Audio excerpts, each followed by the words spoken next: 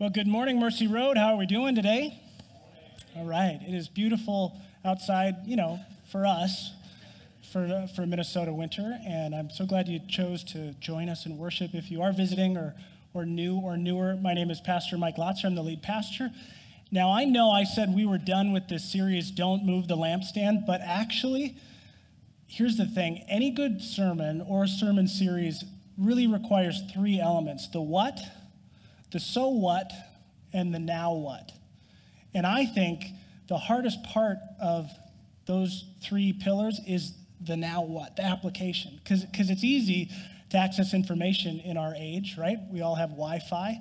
There's lots of good Bible teachers out there. And it's somewhat easy to really get excited and passionate about information from God's word that changes our perspective, the so what. But the application, that is hard. And so the more I was talking with Pastor Tom, who I work with to write these messages, and some other people in our church, I feel like this series is missing some of the now what. So in the last two messages, we're going to look at application. Now, if you're just joining us, the series is on the purpose of the church, and we've looked at the beginning of the Bible. Exodus 25 says that in the tent of meeting, the portable worship tent that went with God's people as they left slavery into the promised land, there was all this symbolic furniture in there that God told Moses to put in there, and they all had meaning, all the furniture. One of them was a menorah, not a Pixar lamp, but for our purposes, this works. And it was called the lampstand, and it was directly placed by a table, an acacia table, ornate with gold. Ours will have to do here, this little cocktail table. And on the table, it was called the table of the presence. There was the bread of the presence. And this was bread that was to remind God's people that God would always provide for them and that he was their daily sustenance, if you will. Now, fast forward all the way to the end of the Bible in Revelations, chapter 1 and 2, we're told that the lampstand actually has a deeper symbolic meaning. It is meant to symbolize the church of Jesus Christ.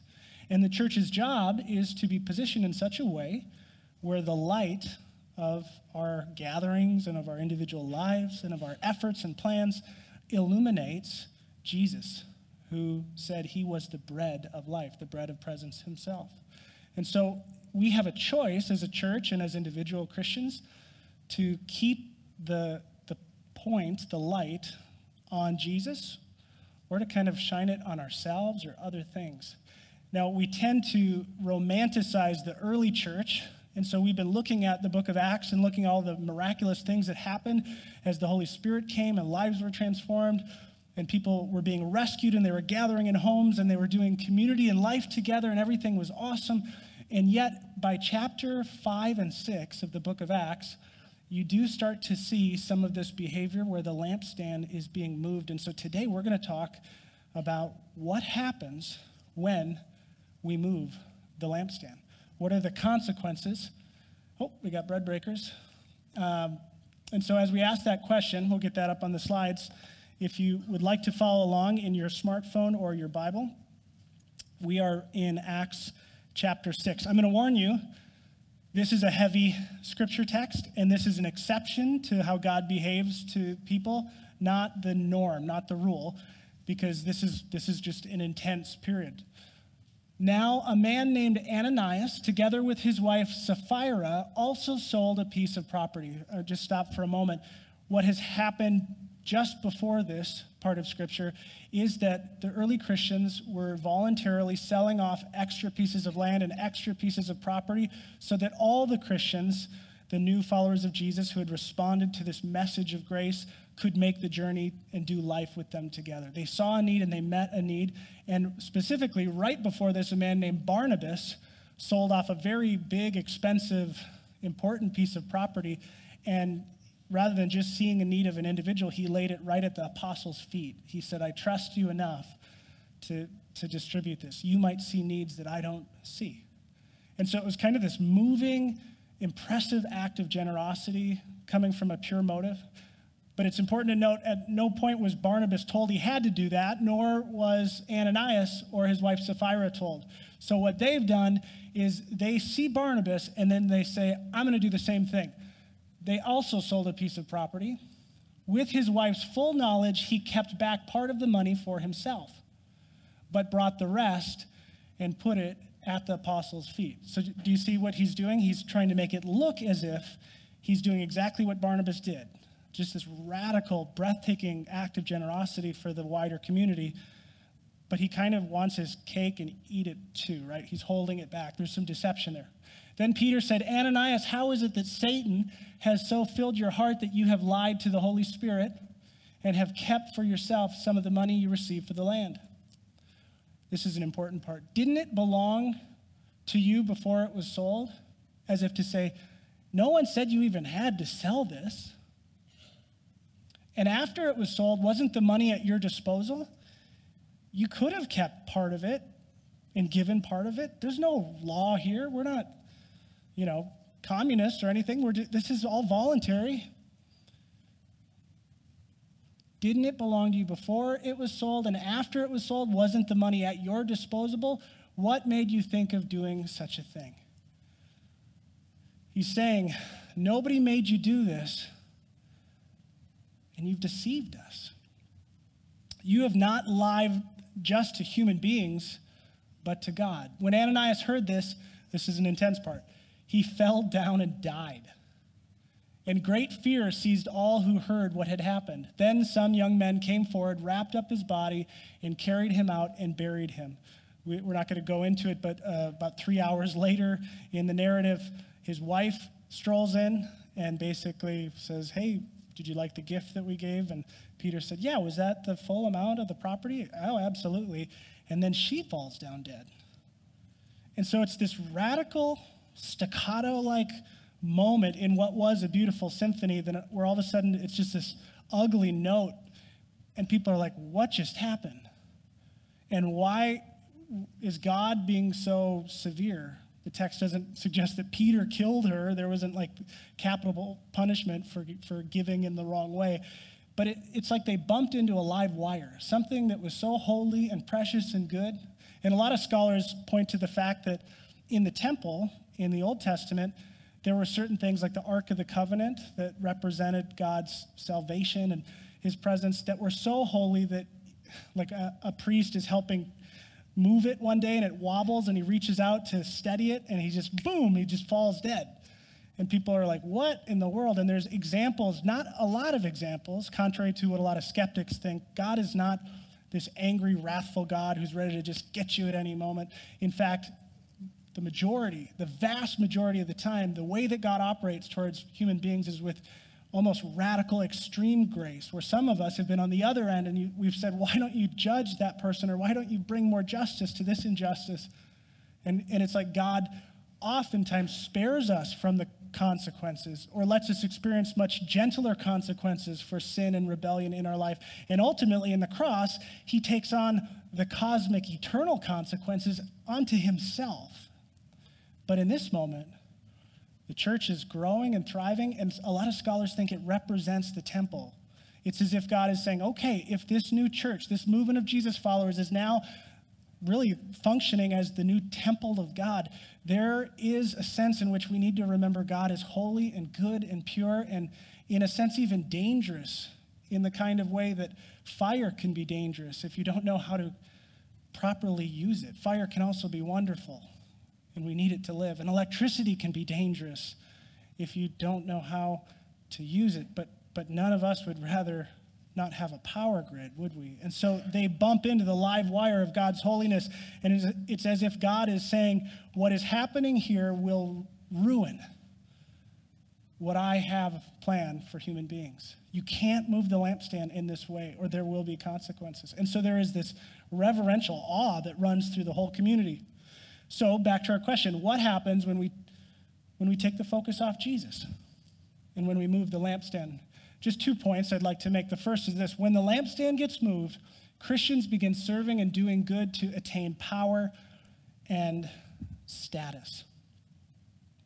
In other words, the sin of Ananias and Sapphira, it's not really greed.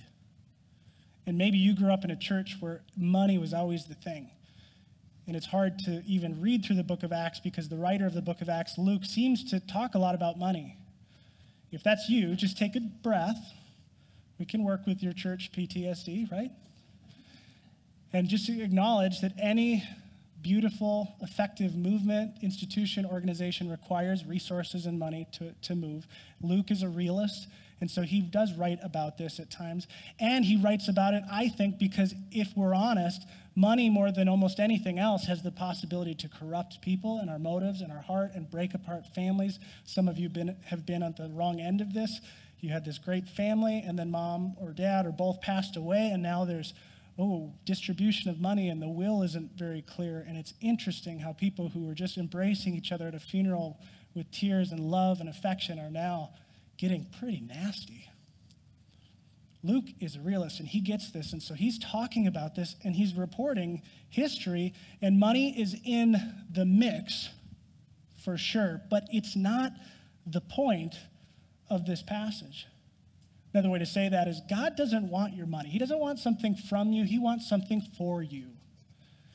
He wants you to be free from the slavery that money can create.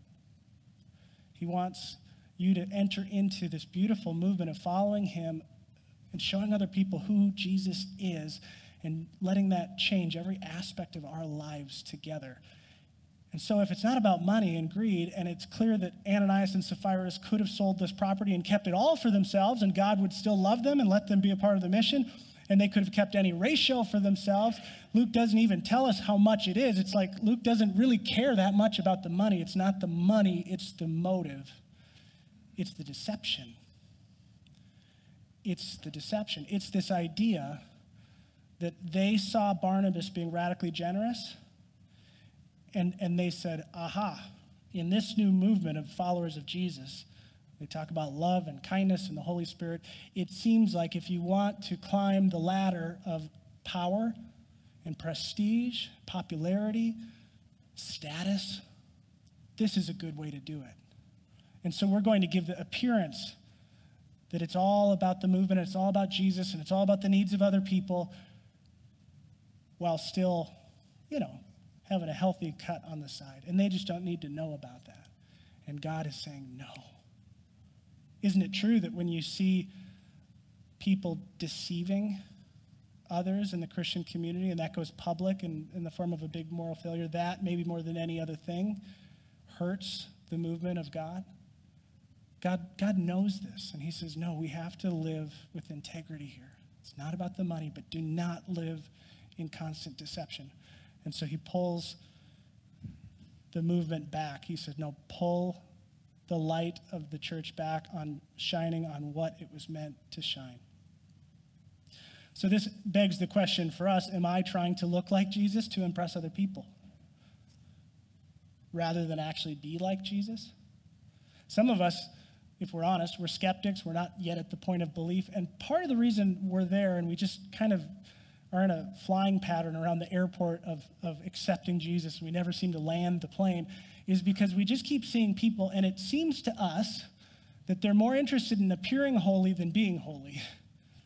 They're more interested in looking loving and kind and good-hearted than actually pursuing transformation into becoming loving and kind and good-hearted. And that bothers us, and we don't want to be like them. And so for every person that seems genuine, we see somebody who seems hypocritical, and we're just not sure about that. Well, you're tapping into a natural phenomenon of what happens when the lampstand is moved. When it moves, Christians begin serving and doing good to attain power and status. In the late 1800s in India, in the Hindu culture, if a woman lost her husband and she became a widow, she was expected to do one of two things: jump on the funeral pyre and commit suicide and die with her dead husband.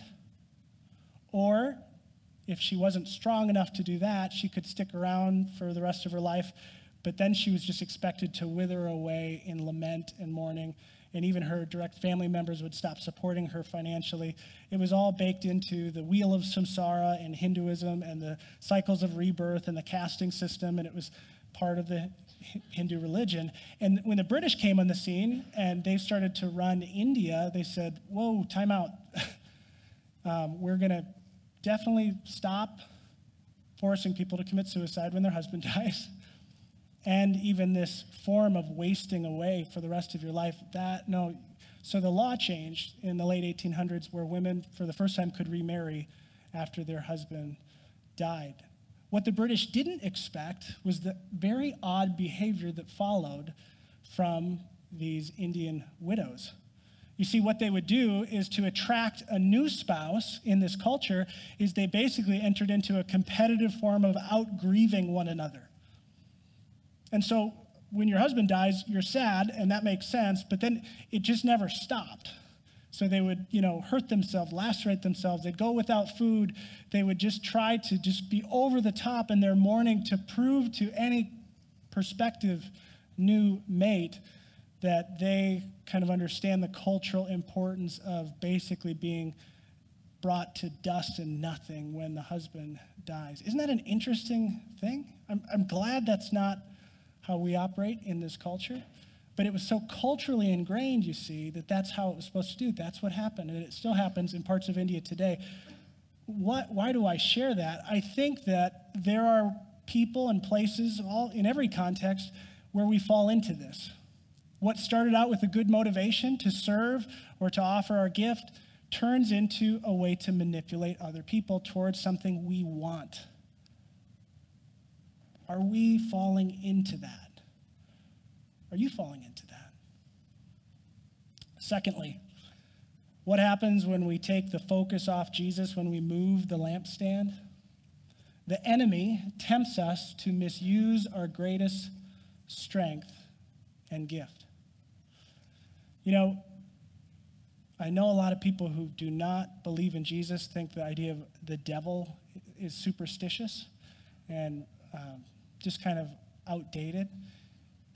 What's interesting, though, is the same people who would dismiss anyone who believes in demonic activity or forces oftentimes are people who insist that we need to be tolerant and inclusive of a variety of worldviews. If you completely dismiss the idea of demonic, supernatural, personal intelligence called Satan and his demons, if you dismiss that outright and say everyone who ever believes in that is superstitious, know that you are single-handedly judging the majority of world history, because the majority of people who have lived on planet Earth believe that there is some form of demonic forces out there. And we're told not to look for the devil under every rock and blame the devil for everything and his demons, but also not to completely have an arrogant attitude like there is no evil or devil. And Christian theologians put it this way: the three things that make the world miserable and painful are the world, which is a system broken by sin; the flesh, that's the rebellion inside every one of us, even the sweethearts among us; and the devil. And so together, in some form or fashion, there is a force trying to thwart what God is trying to do, namely redeem and restore this world and be in relationship with his children. And it's like Luke, the author of Acts, and Luke Acts, is insightfully noticing that what's happening in chapter 5 and 6 at this part of the story is the devil, whether that's the devil or his demonic legions or whatever, they see an opening. And even in this day, it's as if Luke is saying, beware of this principle. If we do not keep our lives focused on Jesus, our gatherings focused on Jesus, the point of church focused on Jesus, the enemy will tempt us to misuse not our greatest weakness, but our greatest strength, our greatest gift. I mean, think about it. What did Ananias and Sapphira bring to the table? Well, they were wealthy in an age where most people thought about, will I have enough money to eat for the rest of the week and feed my kids? They have all this extra land and property. What an asset in the ancient world. That is kind of what they brought to the table. Some of you are in a similar boat. You're providers. You feel, when you talk to your children, like a personal ATM machine, right? You just constantly are, oh, here's a Nintendo Switch, and here's this, and da-da-da-da, and what else do you need? And yet you know deep down that God has blessed you to leverage those resources strategically to advance his kingdom so that other people will see who Jesus is. And that was what they brought to the table. And it's interesting that is where the enemy goes after. You would think they'd go after the weakness, right? I remember, I was in the military, And when I was in basic combat training, they taught us about the rank that we wore and how specifically officer and NCO ranks used to be shiny, so you could see who you were dealing with and you could salute accordingly. And then in Vietnam, and even in some cases in World War II as well, they started to realize that this was a big problem because the snipers would just look for the shiny rank. And they would know that it was a high-ranking officer with a lot of authority, and they would immediately kill in some ways, the strongest of the soldiers, strength because they're directing all the other soldiers, and you strike the shepherd and the sheep scatter. And so they changed the rank to make it a very subdued, kind of like a flat paint version, which made it very difficult as a private first class in basic training because you're squinting at these people and you're like, and sometimes you'd salute the wrong person and the right person.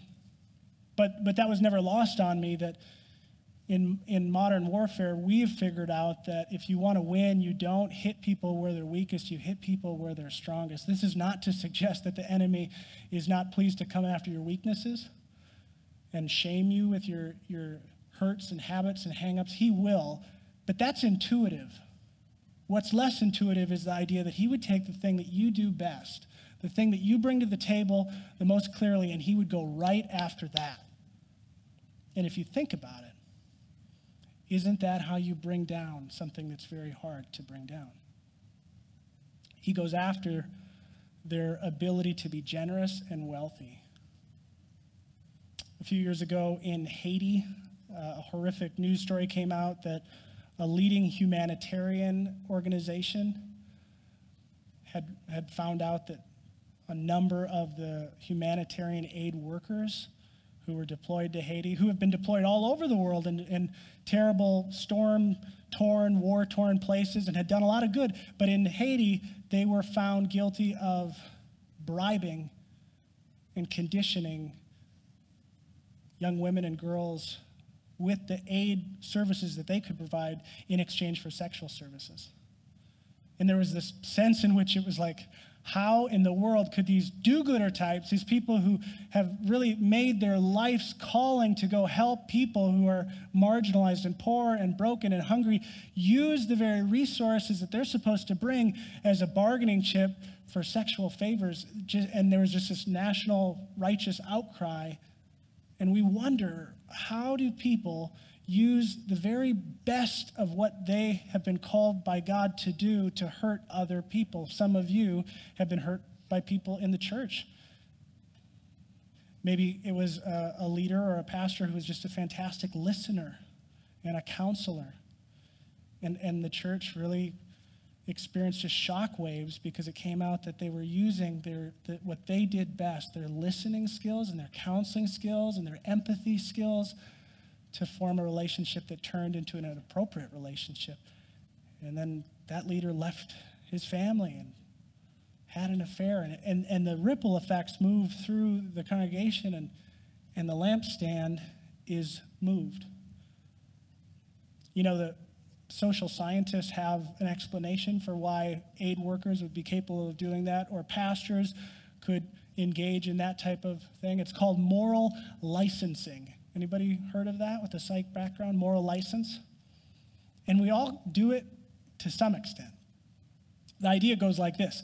If I do a bunch of good stuff consistently, I volunteer in the nursery, I give sacrificially at church, I help old ladies cross the street.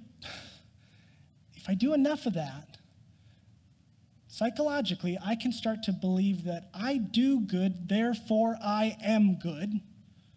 And then I bump into a questionable area where I don't know if this is good or not, and moral license overrides me. And I say, this must be good because I'm good, because I do good. Another version of this, and one that probably explains the aid workers a little better, because at no time can you really look at exchanging aid for sexual favors and call that good, is something like this. I keep doing good, and I have accumulated such a wealth of good works. My bank account of good stuff is so darn full that I know this is wrong, but I think I can afford it because, you see, I have the currency of all this good stuff. And really it becomes just have I done more good in my life than bad? Well, I could be doing a lot of bad stuff for the rest of my life based on how good I've been, because I've been to 50 countries and I'm a humanitarian aid worker. And after all, why shouldn't there be some benefits for me? And after all, and it's a slippery, slippery slope. It's called moral licensing. Another kind of funny example of this, it was a group of women in a case study. There was 3 groups of women in this psychological study, and they were to go in and buy cosmetics in a cosmetics store, and one was the test group, and they went in and they were given the option of buying cosmetics that were made eco-friendly, earth-friendly, and that cost more. Ladies, I assume you know about this. Lipstick that doesn't hurt the environment, I guess, costs a lot more. Or they could just buy the same product that wasn't earth-friendly and didn't have that little markup. And then there was 2 other groups. One group who was only allowed to buy the earth-friendly stuff, and one who was only allowed to buy the non-earth-friendly, cheaper stuff. And posted outside this cosmetic store was an old woman in need of help. And so with every woman that went in and bought the makeup, she had to then face on the way out this dear old woman who asked for some assistance. What the study revealed was fascinating. Disproportionately, the women who had just bought the eco-friendly stuff, who had just helped save the earth and environment and spent 30% more on their makeup, had very little interest in doing anything for the woman in need on the way out. Whereas the women who bought the cheap stuff were like, all right, yeah, what do you need? You need my cell phone to make a call? Let's get you some gift card. We'll take care of you. Isn't that interesting? That means that the way that sin works in the human heart is that when we do good, we are more likely to be at risk for justifying and rationalizing things that, had we not done good 10 minutes ago, would not even appeal to us as something that is permissible. I mean, think of the ramifications of that. Have you had a good Sunday at church? Let's say you didn't want to go to church, but you said, no, that's the right thing. Even if it's not there for me, even if I'm getting sick of hearing Mike's voice, I might be there for somebody else. And you greet a new person, and then you pray with someone who seems to be hurt, and then you sign up for some kids ministry, even though you don't like kids, and you give a little extra, and you just drive away from the parking lot of Mercy Road, and you're like, man, I just burned it for Jesus. Watch out. Moral licensing will say that you are higher at risk now for the rest of the day than you have been maybe all week. That is, unless we apply the gospel to our lives. How do we do that? Well, the gospel says that the problem is so bad, that sin is so powerful in each one of us, and the devil and the world, it's all dysfunctional enough that he had to die to fix all that. And that should humble us profoundly.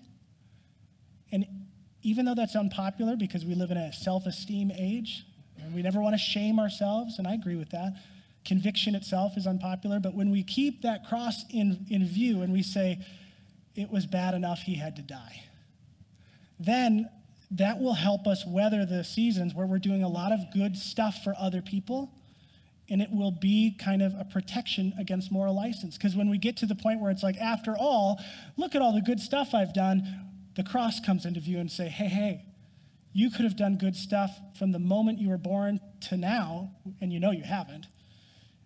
And that still wouldn't give you license to hurt other people made in the image of God, to make it all about you, to deceive other people to gain power and status. And yet, if you stop there, you'd be really depressed all the time, and you'd be kind of like these Hindu widows who you're just trying to mourn and punish yourself. But the cross isn't complete without the empty tomb. With the empty tomb, we realize that God so loved us. Yes, he had to die and paid for us, but he did that out of love. And that empty tomb reminds us God doesn't just love us because he has to. He likes you. And he has good plans for you. And you're going to rise again with him on the other side of death. And he wants you to rise out of your little failures in this earthly life too. Experience little resurrection moments. And when we balance the cross and the empty tomb, we can now do good things, use our strengths, what God gave us to bring to the table, and give him the glory That is, if we do enough self-searching and we're self-aware. So I'd like to end with the application. This now what? I don't think we have a slide for that. If you have your note sheets, it's right here. These are just important questions, and we have extras at the exits. And I would challenge every one of us to ask these questions to ourselves. The first one is this: what are my primary strengths or resources? Now, you could take a spiritual gift assessment every day for the next 30 days and still not get through all the good spiritual gifts and strength finders and personality assessments. Do it. That's a worthwhile thing. But here's kind of a shortcut. Do you want to know what you bring to the table, your greatest gift and your greatest strength? Ask yourself, what do the people in my life depend on me for? You see, it's like the guy or the gal who thinks she has the spiritual gift of singing, but nobody else has the spiritual gift of listening to her or him sing.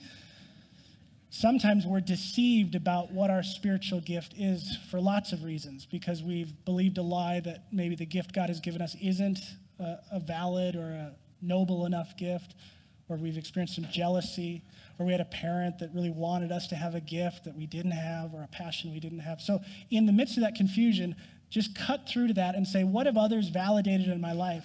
Maybe you are an empathetic listener and you help people work through their issues. And so you find that people keep coming to you and say, hey, could I talk? People just kind of see you as a safe person. Well, that's your gift, whether or not you want it to or not. Maybe, you do feel like you're very successful in generating money. And it's actually somewhat hard for you to spend it all on yourself because you really have this sense that you want to see needs and meet needs. You're a giver and a provider, and you push that mission forward. And people seem to come to you in distress and say, because they know your heart and they know your abilities. If that is happening to you and others depend on you for that, you may just find that that is your gift. Maybe you're someone who is constantly searching for truth, and you'll study and you'll research and you'll read the Bible and you'll pray and you'll work through that until you find clarity. And then when you find it, it's like you're going to explode if you don't tell somebody else. You just have to share what you have learned. Well, you're a teacher. God has given you that gift. So when you identify your strength or your primary resources, then the next question is this: what service do others depend on me? And that'll calibrate it. And then you say, why did I start doing that? Right in the beginning. Why did I get into this? Why did I start nurturing all these people? Why did I start financially providing? Why did I start making beautiful music? Why did I start creating order and administrative predictability so that God's beautiful church could run, but in an orderly way? Why did I get into that? And then the harder question is, why am I still doing it? You see, because the gap between the why did I start and why am I still doing it, somewhere in that gap, you may just find out that you've engaged in a little mission drift. Your motivation, in other words, has shifted. It started out, you were just grieving for your husband, and that's right and proper.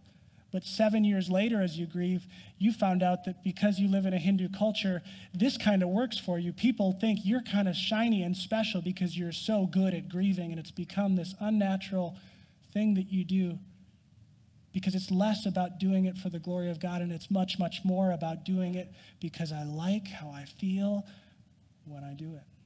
On a real personal note for me, when I was, 29 or 30, I had the privilege of riding kind of a wave of growth in a former congregation.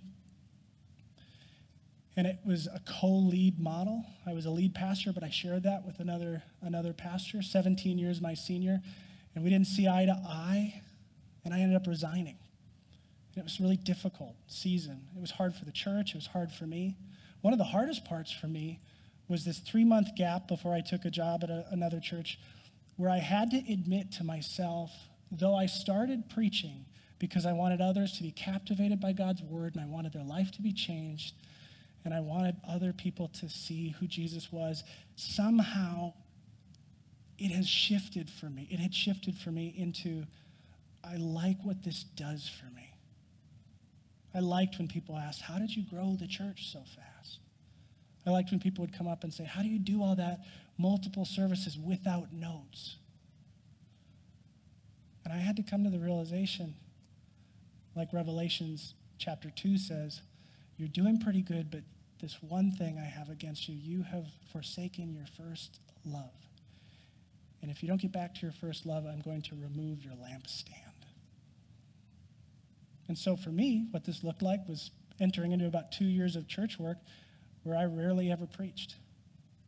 And in God's sense of humor, he made sure that I got to edit other people's sermons and generate ideas for other people's sermons. I was the editor on a teaching team of a large church.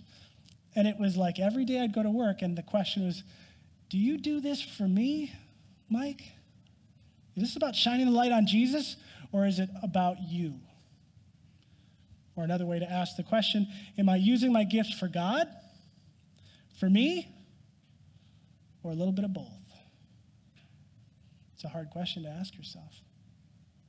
Next time you do the thing that you do to serve God and serve others, ask yourself, am I doing this for God? Am I doing this for me? Or a little bit of both? And I think if we're honest, almost all of us would have to say, because we're all in progress, a little bit of both. A little bit of both, God. Even I would say that. But by God's grace, he has a way of letting us have a distillation of our motives every day if we keep asking the question and keep giving it to him. Some of us, before it gets better, it has to get worse and a little painful, and we have to say to ourselves, for years I've been doing this for me. I might have started doing it for God, but I really just like the way I feel when I write the blog post, when I get to be in charge of the ministry. If you don't know if you're there or not, here's another powerful question. Would I be happy to give it up?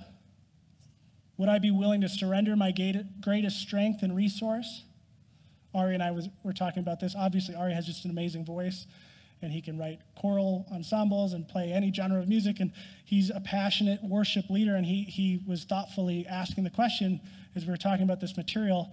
Yeah, I've thought about that a lot. He said, would I be willing to never sing again, to never lead worship again, if God redirected and redeployed me? He said, no, I have a different gift, a different season. Now, that's a tough one, Ari and I were talking about, because if you're operating in the way that God wired you up to operate and serve others, you should find great joy in that thing that you do better than other people because it's a gift that he gave you. And if you're glorifying God with it and that's taken away, of course there should be loss. But now here's where you get to calibrate the type of loss. It's one thing to be disappointed, I tell my kids. It's another thing to throw a tantrum for 9 months in a row because you didn't get to go to the movie. It's one thing to admit this is hard and I wish it would have turned out different. It's another thing to say that now that this is gone, who am I if I don't do this?